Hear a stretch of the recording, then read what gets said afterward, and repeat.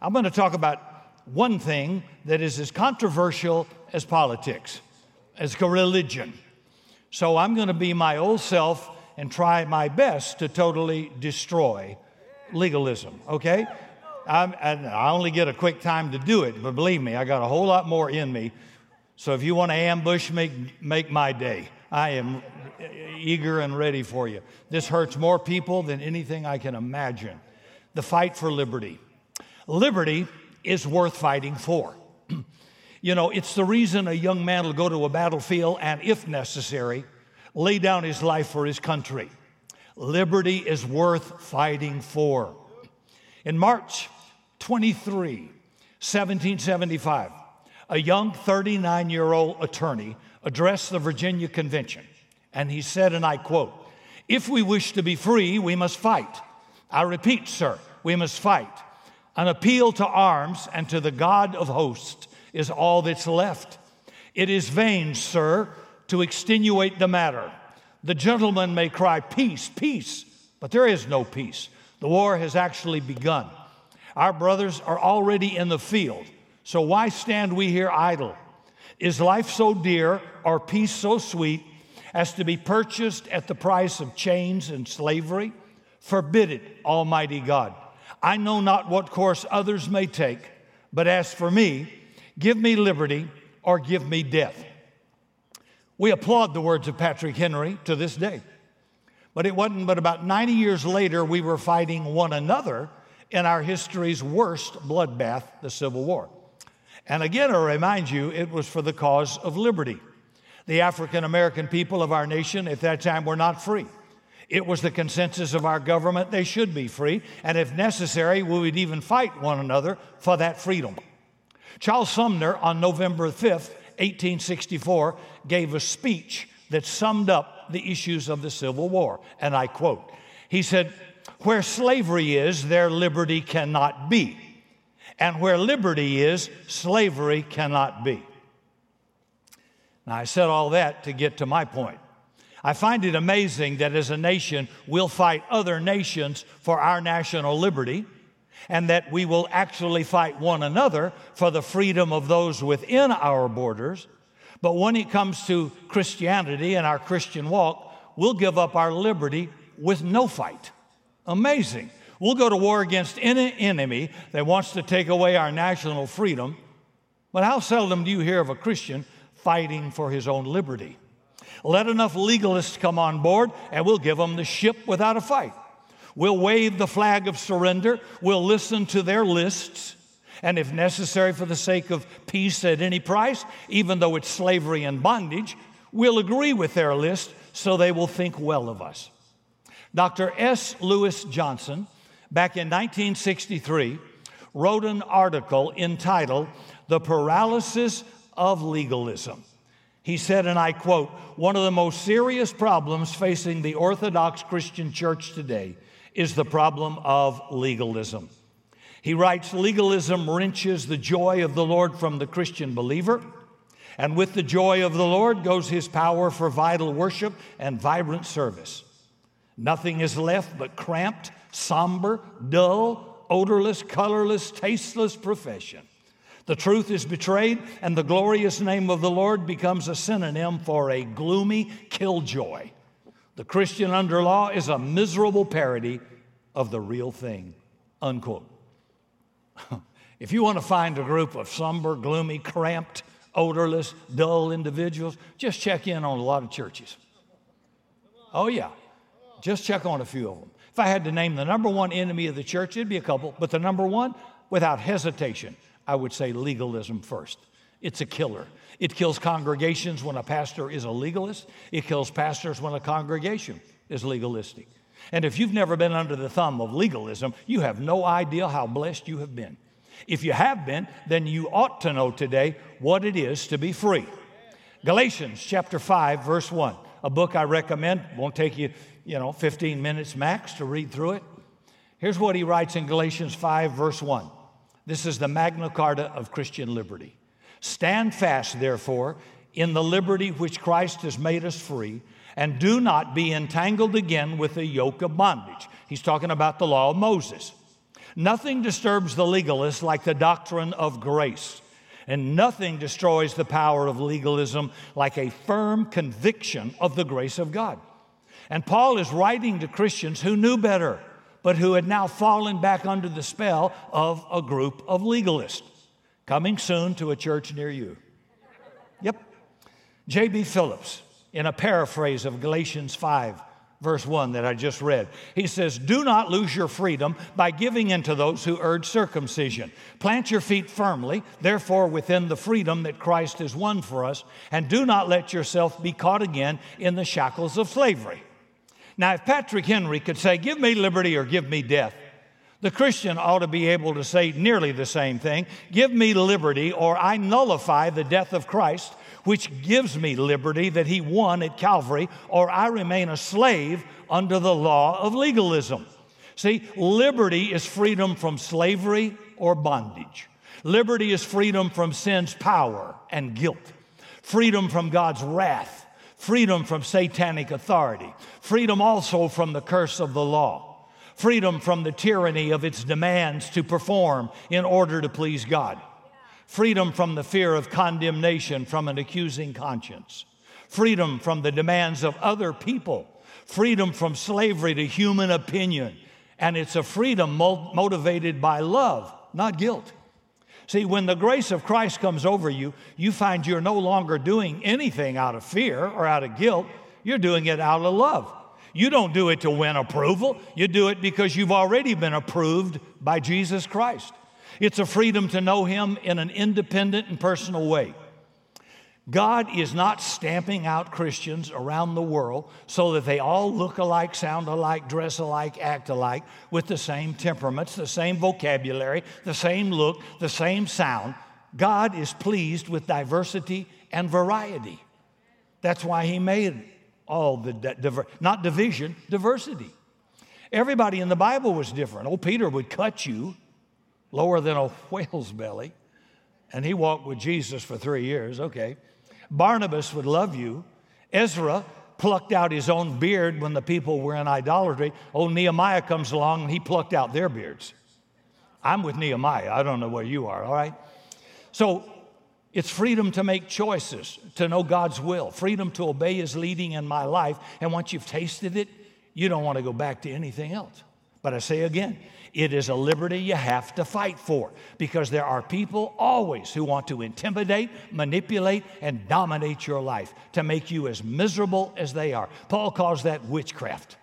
Legalism is an attitude, it's a mentality, it's an obsessive conformity to some standard for the purpose of exalting myself. Look what I did, look what I don't do. And what motivates the legalist is guilt and fear. You know, it leads to an emphasis of what should not be, what one should not do, instead of what I am to do, what I am to be. I want to be known for what I'm for. Christians evaluate churches many times by what they're against, not for what they're for. Eugene Peterson writes this, and I quote, "The word Christian means different things to different people. To one, it means a stiff, uptight, inflexible way of life, colorless and unbending. To another, it means a risky, surprise-filled venture lived on the tiptoe at the edge of expectation." He goes on to say, either of these pictures can be supported with physical evidence.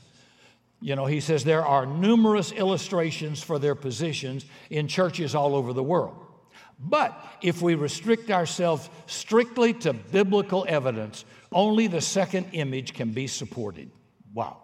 The image of a person living zestfully, exploring every experience, pain and joy, fulfillment and frustration, as a human dimension of human freedom, searching through each for sense and grace.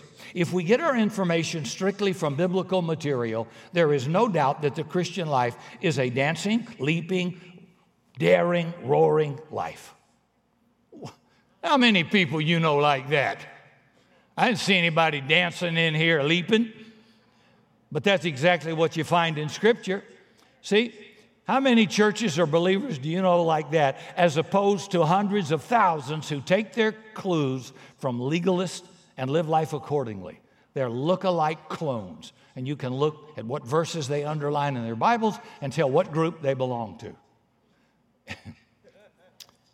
I don't know about today, but I can remember back in my day, you could go to a restaurant and you could look at each table and tell what group they belonged to by how they were dressed. Boy, it is a fact. It is a fact. I would like to give you details on that, but my wife would correct me and say, you shouldn't have gotten into that. Okay, if you ambush me, I'll tell you, all right? It was surprising to Paul that the Galatians would return to the bondage of the law after being set free by Jesus. Now, some of you are just as burdened because you were raised that way, but wrong. I know you're Bible-believing Christians. You just hadn't read the Bible, but I'm going to for you. Galatians 5, verse 7 from the Message. You were running superbly, Galatians. Who cut in on you, deflecting you from the true course of obedience? That detour doesn't come from the one who called you into the race in the first place. Didn't come from Jesus. In chapter 3, verse 1 in Galatians, Message Bible. You crazy Galatians. I love that. Did somebody put a hex on you? Who bewitched you? Have you taken leave of your senses? Something crazy has happened. It is obvious that you no longer have the crucified Jesus in clear focus in your life. His sacrifice on the cross was clearly set before you, clearly enough. Wow. Now, Paul reasons with the Galatians that he presented to them a Savior who paid the penalty for their sins, and that the blood that came from his body on the cross and the resurrection of his body from the grave was God's final payment for all sin. That's why Jesus on the cross said, it is finished. In the Hebrew, tetelestai, paid in full. I don't owe a dime. Somebody paid for it. Salvation, righteousness, justification, I didn't pay a penny for it. I didn't earn it. My wife would disqualify me in a second. I have a sports car a man bought me 8 years ago. He paid the full price. I couldn't afford to buy it. You could say, well, you don't deserve that. Yeah, I don't, but I'm going to drive it. It was a gift. I said yes. That's what Jesus did. That's what drives a legalist up the tree, because he wants to earn it. He wants to, well, God's so proud of me because of what I don't do. That's how I've achieved my right. No, God says your righteousness are as filthy rags to me. I'm glad you do something nice, but it doesn't make you righteous. It's what I did at the cross that makes you righteous. And that's what Satan wants to obscure. He wants to drag that law back in, see? So Paul goes on to ask, who bewitched you and blinded you to the work of the cross? I'm amazed, he says in verse 6. Legalism obscures the work of the cross. Let me pause and say this. Pretend this lectern is a cross. Satan doesn't hide the cross. You can have it 14-karat gold-plated and wear it. He doesn't block out the fact there's a cross. What he obscures is what happened at the cross. See, at the cross, Jesus administered to Satan a total, permanent, irreversible defeat. He can never change that. Satan's chief weapon against man is guilt, shame, and condemnation. But redemption gets us to the place of no condemnation. Romans 8:1, there's no condemnation to those in Christ. Now, God may convict you, but he won't condemn you. You ought to behave that way. Well, that was wrong, the way you spoke. That was greed, that was lust, but it's conviction. It's not condemnation. The law always condemns, see? God doesn't condemn you. He's made you righteous. The gospel is to tell people how they can be made righteous, not to bring them under condemnation. You have to go to church for that. Come on, somebody with me? The law always, see, people love to be in slavery. They love to be under legalism because it makes them feel like we deserve something. I'm entitled to God's favor because I don't and I won't and I haven't. And God says, you make me sick. You just nullified what I did at the cross. And at the cross, Jesus fulfilled the law, perfect sinless life. He fulfilled it, died for it, paid the debt of all sin of all human beings. And then Colossians 2 says he took it out of the way and nailed it to his cross so that now I can come directly to God through Jesus Christ. I can't get there through the law. Israel never kept the law. 1,500 years. Paul says if you keep one part of the law, you got to keep it all. If you break one part, you've broken it all. There's not a legalist in any church or any pulpit that has kept the law. They've tried. They keep a select part, but they fail on the other part. I won't drink any wine, but I'll be a glutton. And if you're here and you're wearing cotton underwear and you've got polyester shirt or other outerwear, you've already broken the law. You could not mix fabric under the law. I'll drive you crazy with this over and over and over. And distance you walk. And yet we still think what I do merits God's favor to me. Nonsense. Total nonsense. All your good works are as filthy rags to me, God says. Now, God loves it when you do something nice, but a pagan can do something nice. A pagan can treat his wife nice, can be faithful to her. A pagan can be generous. Hard to get a Christian, but a pagan can be generous. That's a good thing. That's a wonderful thing, but it won't make you righteous. What makes you righteous is faith in Jesus. See, the law always condemns, so Satan wants to obscure the work of the cross, the place of his defeat. Legalists always judge, compare, and condemn. That's the work of Satan himself, and every church you go to has got its own list. You could go to churches in the same denomination, they'll all be different. Different little rules, different little things they keep or don't do. Now, what's Paul fighting for? Liberty. He says, you were freed. Now you're a slave again. What's wrong with you? So let's ask, how do legalists get in and why are they effective? I'm going to give you 3 reasons. I'll do them real quick first. In Galatians chapter 1, 6 through 10, I'll let you read it. Paul says there's a heresy loose in the church brought on by legalists who distort the true gospel. Heresy deals with doctrine. Legalism distorts the truth of the gospel. It's heresy because that's not what Jesus did. So it brings in a bad doctrine. Second, Galatians 2, first 6 verses. Paul talks about harassment. Legalism needs the atmosphere of a school or a church or a denomination. It's harassment brought on by leadership. So heresy comes by wrong doctrine. Harassment comes by leaders. And then third, Galatians chapter 2, verse 11 through 14, he reveals hypocrisy. When you adopt a legalistic lifestyle, you live in deceit and you fake it. You say one thing publicly, but you live another privately. If under the law, sin always has dominion over you, but Romans 6, verse 14 says you're not under the law, but you're under grace and sin shall not have dominion over you. Doesn't mean I can't sin, it just means I can't be addicted to it.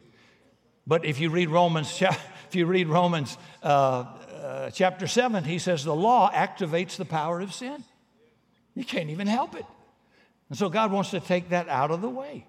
But legalists say, no, if we take it out of the way, people will just go wild. But the opposite is true. Not true at all.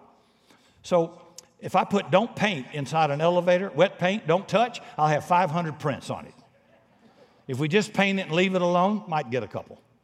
See, it's always don't. And then the allurement says, wonder why they don't want me to or what. It does just what you don't want it to do.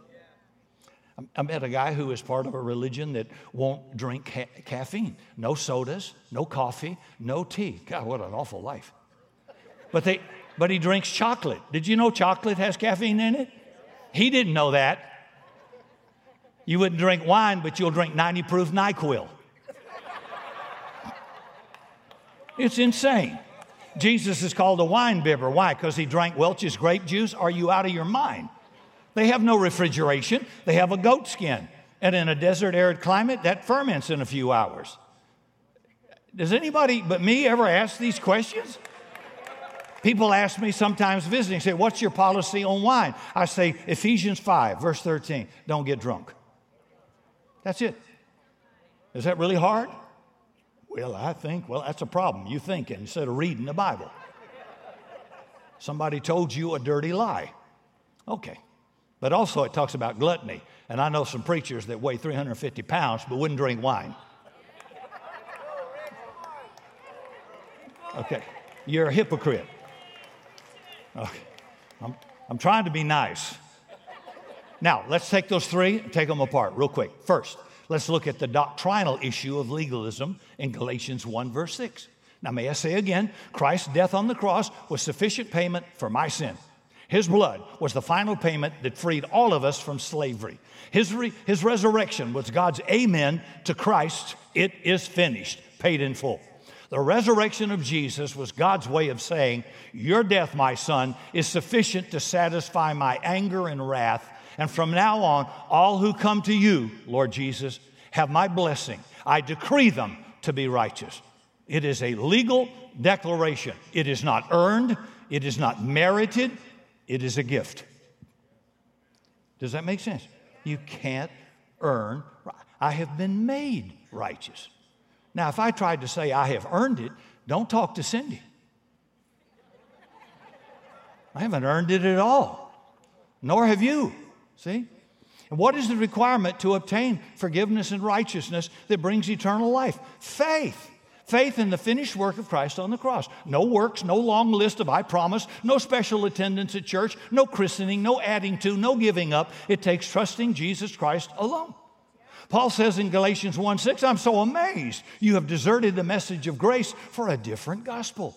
You've left the grace of Christ to embrace an opposite gospel, which is not at all like grace. He says there are some who are disturbing you and want to distort the gospel of Christ. And folks, every cult you can name is a cult of works. Why? It appeals to my flesh. If I will just stand so long on a street corner, if I will visit so many hours, if I'll give out so much material, if I will give up so much of life, if I will not eat this, if I won't drink that, if I'll wear my dress to my toe or cover my head or put charcoal on my forehead, if I do that, God will smile upon me and God will weigh my good works against my bad works. Well, then, what'd Jesus die for? You're going to add to what he did as though what he did wasn't enough? Well, that's what you're doing. I'm not adding anything to it. Does it ever occur to you why the outcast were drawn by the thousands to Jesus and they stay away by the thousands from the church? What was the good news? Well, it wasn't just Jesus saves. The whole message was, boys, you've lived under bondage and law, some 750 laws in addition to the 10 Commandments. You've been under all that bondage. I'm fixing to take that out of the way, not because there's anything wrong with it, but because you can't do it. I'm going to do it for you. And I'm going to decree you righteous. And they went, oh my gosh, wow. See? But the result of that is that legalism is man's glory, because you added to the work of the cross. You just obscured what Jesus did on the cross. Grace says you have nothing to give. God on his own reached down and said, you are mine by faith in Jesus. Ephesians 2:8 and 9. You ought to know it by heart. For by grace have you been saved through faith. Faith in Jesus and his work at the cross. Not of yourself, it's a gift of God. Not of works, lest anybody should brag. But the legalist will always say, well, I don't, and I never have, and I don't, and I won't. And that's what the Pharisees did. Lord, thank you, I've never been drunk. Thank you, I've never committed adultery. Thank you, I've never, and I've not. And then poor old publican tax collector, extortionist over here, fell on his knees, beat his breast, and he said, Lord, have mercy on me, a sinner. And Jesus said, that guy went home justified. He didn't do a thing to earn that. I gave it to him as he acknowledged he couldn't make himself righteousness. And when people tell you, well, I don't, and I never have, and I won't, and I just don't. What is that? Boasting. Boasting. But the works doctrine goes on, and it always will, because of the pride of man. The pride of men and women is so strong. If I could just do something to get to heaven, then it would make sense. If I could just earn it, if God owes me. Because most of life is based on that premise. I work, I make money. I work hard, I make more money. I work 2 jobs, I make twice the money. So now I want eternal life. Well, it can't be a gift, Rick. I mean, there's no free lunch. But it isn't free, Sparky. Christ paid the payment. It cost him his life and his sinless blood. But to you and I, it's free. That car I was given didn't cost me a penny. But I drive the tires off of it. I didn't earn it. It was free. So if you see me in it, don't take a key and go down the side of it. Somebody paid it for me. I think that's good news. That's what Jesus told those people. Got some good news for you, boys. I paid it all. Yeah, but always remember, the cost was God's perfect Son. Yeah, it's free to me, but it cost him his own Son, so he could bestow grace on you and I. But along comes the legalist says, oh, no, we got to add to Christ's work at the cross. In Paul's day, they demanded circumcision, and you need to give up certain foods. You got to eat like we eat, and don't eat the pork, and don't have pork ribs today. and you've got to observe certain days or you can't be spiritual. But Paul calls it heresy. Now listen to this and get ticked off just right out of Scripture. 1 Timothy chapter 4, first 4 verses. Now the Holy Spirit expressly says that in the latter times some will depart from the faith, giving heed to deceiving spirits and doctrines of demons, having their own conscience seared with a hot iron. Well, what are the doctrine of demons? Well, let's take them. Forbidding to marry. That's called celibacy. Ever heard of that? Peter, if he's the first pope, he wasn't, but if my Catholic friends believe he was, he had a mother-in-law. That's kind of hard to have a mother-in-law if you hadn't been married. I don't know, I'm not real smart, but I can figure that out. Celibacy is not a sin unless you preach that it's the way you achieve righteousness. If you don't want to get married, God bless you. People say marriage is like a city under attack. Those inside want to get out, and those outside want to get in. Take your pick. I am teasing a little bit. But I'm simply saying celibacy as a doctrine is a doctrine of demons. Now look at the next one. Commanding you to abstain from foods which God created and to be received with thanksgiving by those who believe and know the truth. For every creature of God is good, and nothing is to be refused if it's received with thanksgiving. Pause. The blessing. Now, under the law, you couldn't eat pork, shellfish, shrimp. Today, pork ribs. You couldn't have that, but under grace, you can eat all of it you want. Now, I need to say this. Eating a lot of pork and bacon, which I love, isn't healthy. But it doesn't make me unrighteous. He told me I can eat chocolate-covered roaches. I can eat anything I want, but I couldn't do that under the law. Right? I want you to think. I'm agreeing with you. You're going to get clogged arteries, you're going to get fat, and you may have heart issues, and you might even die prematurely. But you didn't die unrighteous. You died unhealthy. There's a difference, see? You can't be made righteous. Financial prosperity in the Bible won't get you into heaven, but it will get you out of indebtedness and poverty. Learning to be generous. Do you see the difference? Won't make me righteous. There are pagans that live better than most Christians because they understand generosity and sowing and reaping, and they live better. A pagan can treat his wife better than a Christian and have a good marriage, but that doesn't get him into heaven. That doesn't make him righteous. Does that make sense? Okay, all right. Why didn't they teach this in seminary? Hey, it's the stuff that makes you live life well, they don't even touch it, right? Who's the white horse of Revelation? Who cares? They ain't helping me. All right. This is not meant to be anything but fun, but one of our members was formerly a Seventh-day Adventist. And they have to meet on Saturday under the Sabbath, and there are certain foods they can't eat. And one of his friends, he was fully converted and realized that's nonsense and broke away with that.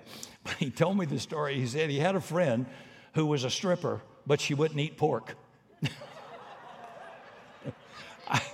I laugh myself to death. See the hypocrisy? You can't keep the law. That's nonsense. God did not do any of that. That's man doing that to achieve my own righteousness. So God will think well of me. No. He says you can eat anything you want. Watch Naked and Afraid on TV. Watch what they eat. Okay.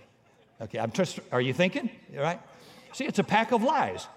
And Paul stands against those who tell you to add to the work of Christ. And if you don't stand against them, they win. They just take over. You know, just as we learned that if we don't stand against the enemies of the liberty of our nation, they take over. So liberty is worth fighting for. In Galatians 1, verse 8 and 9, here's what he says. But even if we or an angel from heaven preach any other gospel to you than what we have preached to you, let him be accursed. As we have said before, so we say again, if anybody preaches any other gospel, meaning I can earn my righteousness, I can earn God's favor by what I don't do or by what I do, he says, let him be accursed. So stop tolerating a gospel of works. It's legalism. And if I do something that's a principle in Scripture, it's because I want to, not I have to because of guilt or condemnation. Remember, conviction is not condemnation. Conviction says you spoke to your wife rudely, you need to call her and apologize. That's not condemnation. Condemnation is like that old song, you're no good, you're no good, you're no good, baby, you're no good. I'm going to say it again, you're no good, you're no good, you're no good, baby, you're no good. That's condemnation. Conviction says, here's what's wrong, do this and fix it. That's how God deals with you. No condemnation, ever. Condemnation comes from the enemy, see? So legalism will put you in bondage. It'll make you smug, proud, judgmental, and heaven won't have one citizen who's proud. God resists the proud. Grace removes all pride from me and gives God all the glory. That should be every pastor's Magna Carta. Before Christ, Paul was a man-pleaser. He was a legalist of the worst sort. But when he realized that Christ was real and his death actual, and that it was a fulfilling payment for all sin, he was crushed to the bone when he realized the enormity of his guilt before God. He was stunned in meeting Christ personally on the road to Damascus, and he learned there was only one to fear on this earth, not man, just God. Now, the second group we talked about is in Galatians 2. And here's what it says, the first 3 verses. It says, then 14 years later, I went back to Jerusalem again, this time with Barnabas, and Titus came along too. And I went there because God realized to me that I should go. While I was there, I met privately with those considered to be leaders of the church and shared with them the message I had been preaching to the Gentiles. I wanted to make sure we were all on the same page in agreement for my fear that all my efforts had been wasted and that I'd be running the race for nothing. Well, they supported me and did not even demand that my companion Titus be circumcised, although he was a Gentile. Now, you think the legalists took that sitting down? Oh, no. Look at verse 4 and 5. This is the New Living Translation. Even that question came up only because of some so-called Christians there, false ones really, who were secretly brought in. They sneaked in to spy on us and take away the freedom we have in Christ Jesus. They wanted us to be enslaved and to force upon us to follow their Jewish regulations. But we refused to give in to them for a single moment. We wanted to preserve the truth of the gospel message for you. Why? Because liberty was worth fighting for. Because the legalists are making their move, and you need to step on it and stop it before it moves into a church or a home, because it will ruin you. I've watched legalists destroy people and churches over birth control, movies, music, musical instruments, coffee, wine, certain foods, pants on women, makeup, views on the end time, women cutting long hair, tattoos on the body piercing. Yeah, one lady said, I don't want my daughter to get any piercings, but she had $5,000 facelift. That's pretty good piercing. Or a tummy tuck, right? And I'm sure you got your own list. And you can do all of that and be mean as a snake. Would you please give up your list for everybody else? If you're going to keep it for yourself. But don't tell others they cannot. Now, there is wisdom in not doing certain things, okay? But it's not about being made righteous. I eat healthy, I exercise, I lift weights. I did the best I can every single day, except Sunday, every day. It's a habit. I want to be healthy, but nothing that I don't eat or do has to make me righteous for God. I just want to live long and strong, that's all, right? And there are certain marriage things. They won't get you to heaven, but they'll get you out of divorce court. Financial prosperity, get you out of debt. Your choice, but it won't get you into heaven. See, has our faith been reduced to who does what when according to what I think they should do? Or is it a faith resting on the truth of Scripture? See, liberty is worth fighting for, and even those with long lists rarely even live up to them. One of our friends, one of my best friends, in a mega church in America would never go to a movie. He thought it was sinful. But he rented every movie that came out. And I took him to the IMAX downtown to see Sylvester Stallone in Cliffhanger, a real movie. And that ended his not going to the movie. Some of you wouldn't drink wine, but you'll guzzle 90-proof NyQuil. Yeah, hypocrisy. Which brings us to the third point and last, Galatians 2, 11 through 16. Now, when Peter had come to Antioch, Paul says, I withstood him to his face because he was to be blamed. Certain men came from James from Jerusalem, and he would eat with the Gentiles. But when these Hebrew men came who were Jewish and observing the law, he withdrew from the Gentiles, fearing those who were of the circumcision. And the rest of the Jews also played the hypocrite, so that even Barnabas was carried away with their hypocrisy.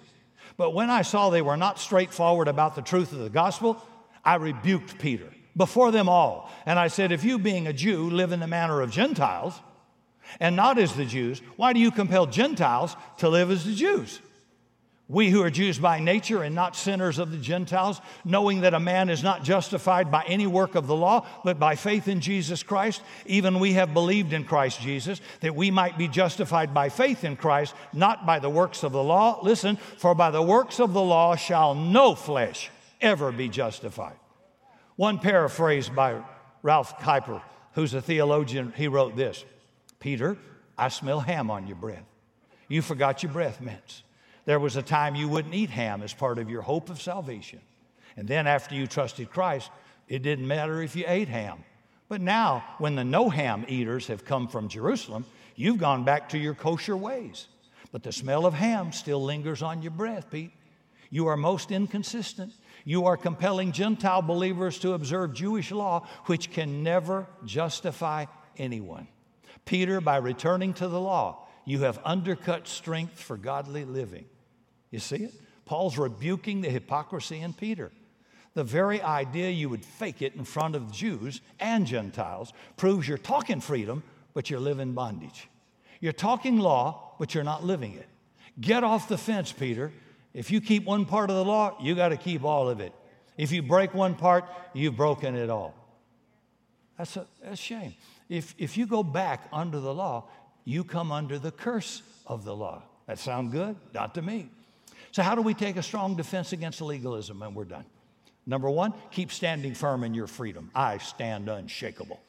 You give me Scripture, not your opinion, Scripture. And by the way, when Scripture is silent or unclear on any subject, and the Bible doesn't address every issue, how do I know what's right or wrong? Romans 14, your conscience. But then he adds this, but judge not your brother. Okay. So you say, well, I don't know. There's no Scripture, but I just feel bad about that. Okay. To you only, he says it's sin. But judge not your brother. You can't put your conscience on me. I can't put mine on you. How clever God is, see? Number two, stop seeking the favor of everybody. If you're in a group where you have to do certain things that violate your conscience or truth, and they require things that are not your conviction, get out of the group. You're foolish to say where your conscience tells you it's not right. You're serving men, not God. You're motivated by fear and not faith. Number three, start refusing to submit to bondage. Call it what it is, slavery. Colossians 2:16, let no man judge you in meats or in drinks or holy days or new moons or Sabbath days. They were only a shadow of things to come. How many groups do you know that observe Saturday as the Sabbath, as though that's holy, and abstain from certain meats or certain days they have to observe? I'm thinking, you've lost your mind. You just obscured what Jesus did for you at the cross. Fight for that liberty. And don't bother to remind me of how liberty needs to be restrained. I've got those rules down pat. Every time I speak on grace, I hear immediately from the legalists who want me to warn you about taking your liberty to an extreme. Well, I will, but that's not the problem for most believers. We're so good at clipping wings, we don't know how to fly. Some of you have never been free, never. So fly a little bit. Those people with scissors are going to always be around to clip your wings. And last, number four, continue being straightforward about the truth. Live honestly, and when you blow it, say, I blew it. Even to your kids, just say, I'm sorry, I was a first-class hypocrite last week. Yeah, it's embarrassing, but they'll love you forever, and they won't grow up damaged. Liberty has to be fought for, or you will lose it. The legalist won't go away. Satan can only control you by obscuring what Jesus did at the cross. And so he will manipulate, intimidate you to dominate you. Paul calls it witchcraft. Don't submit to it one moment. For more information on Summit Christian Center, visit summitsa.com.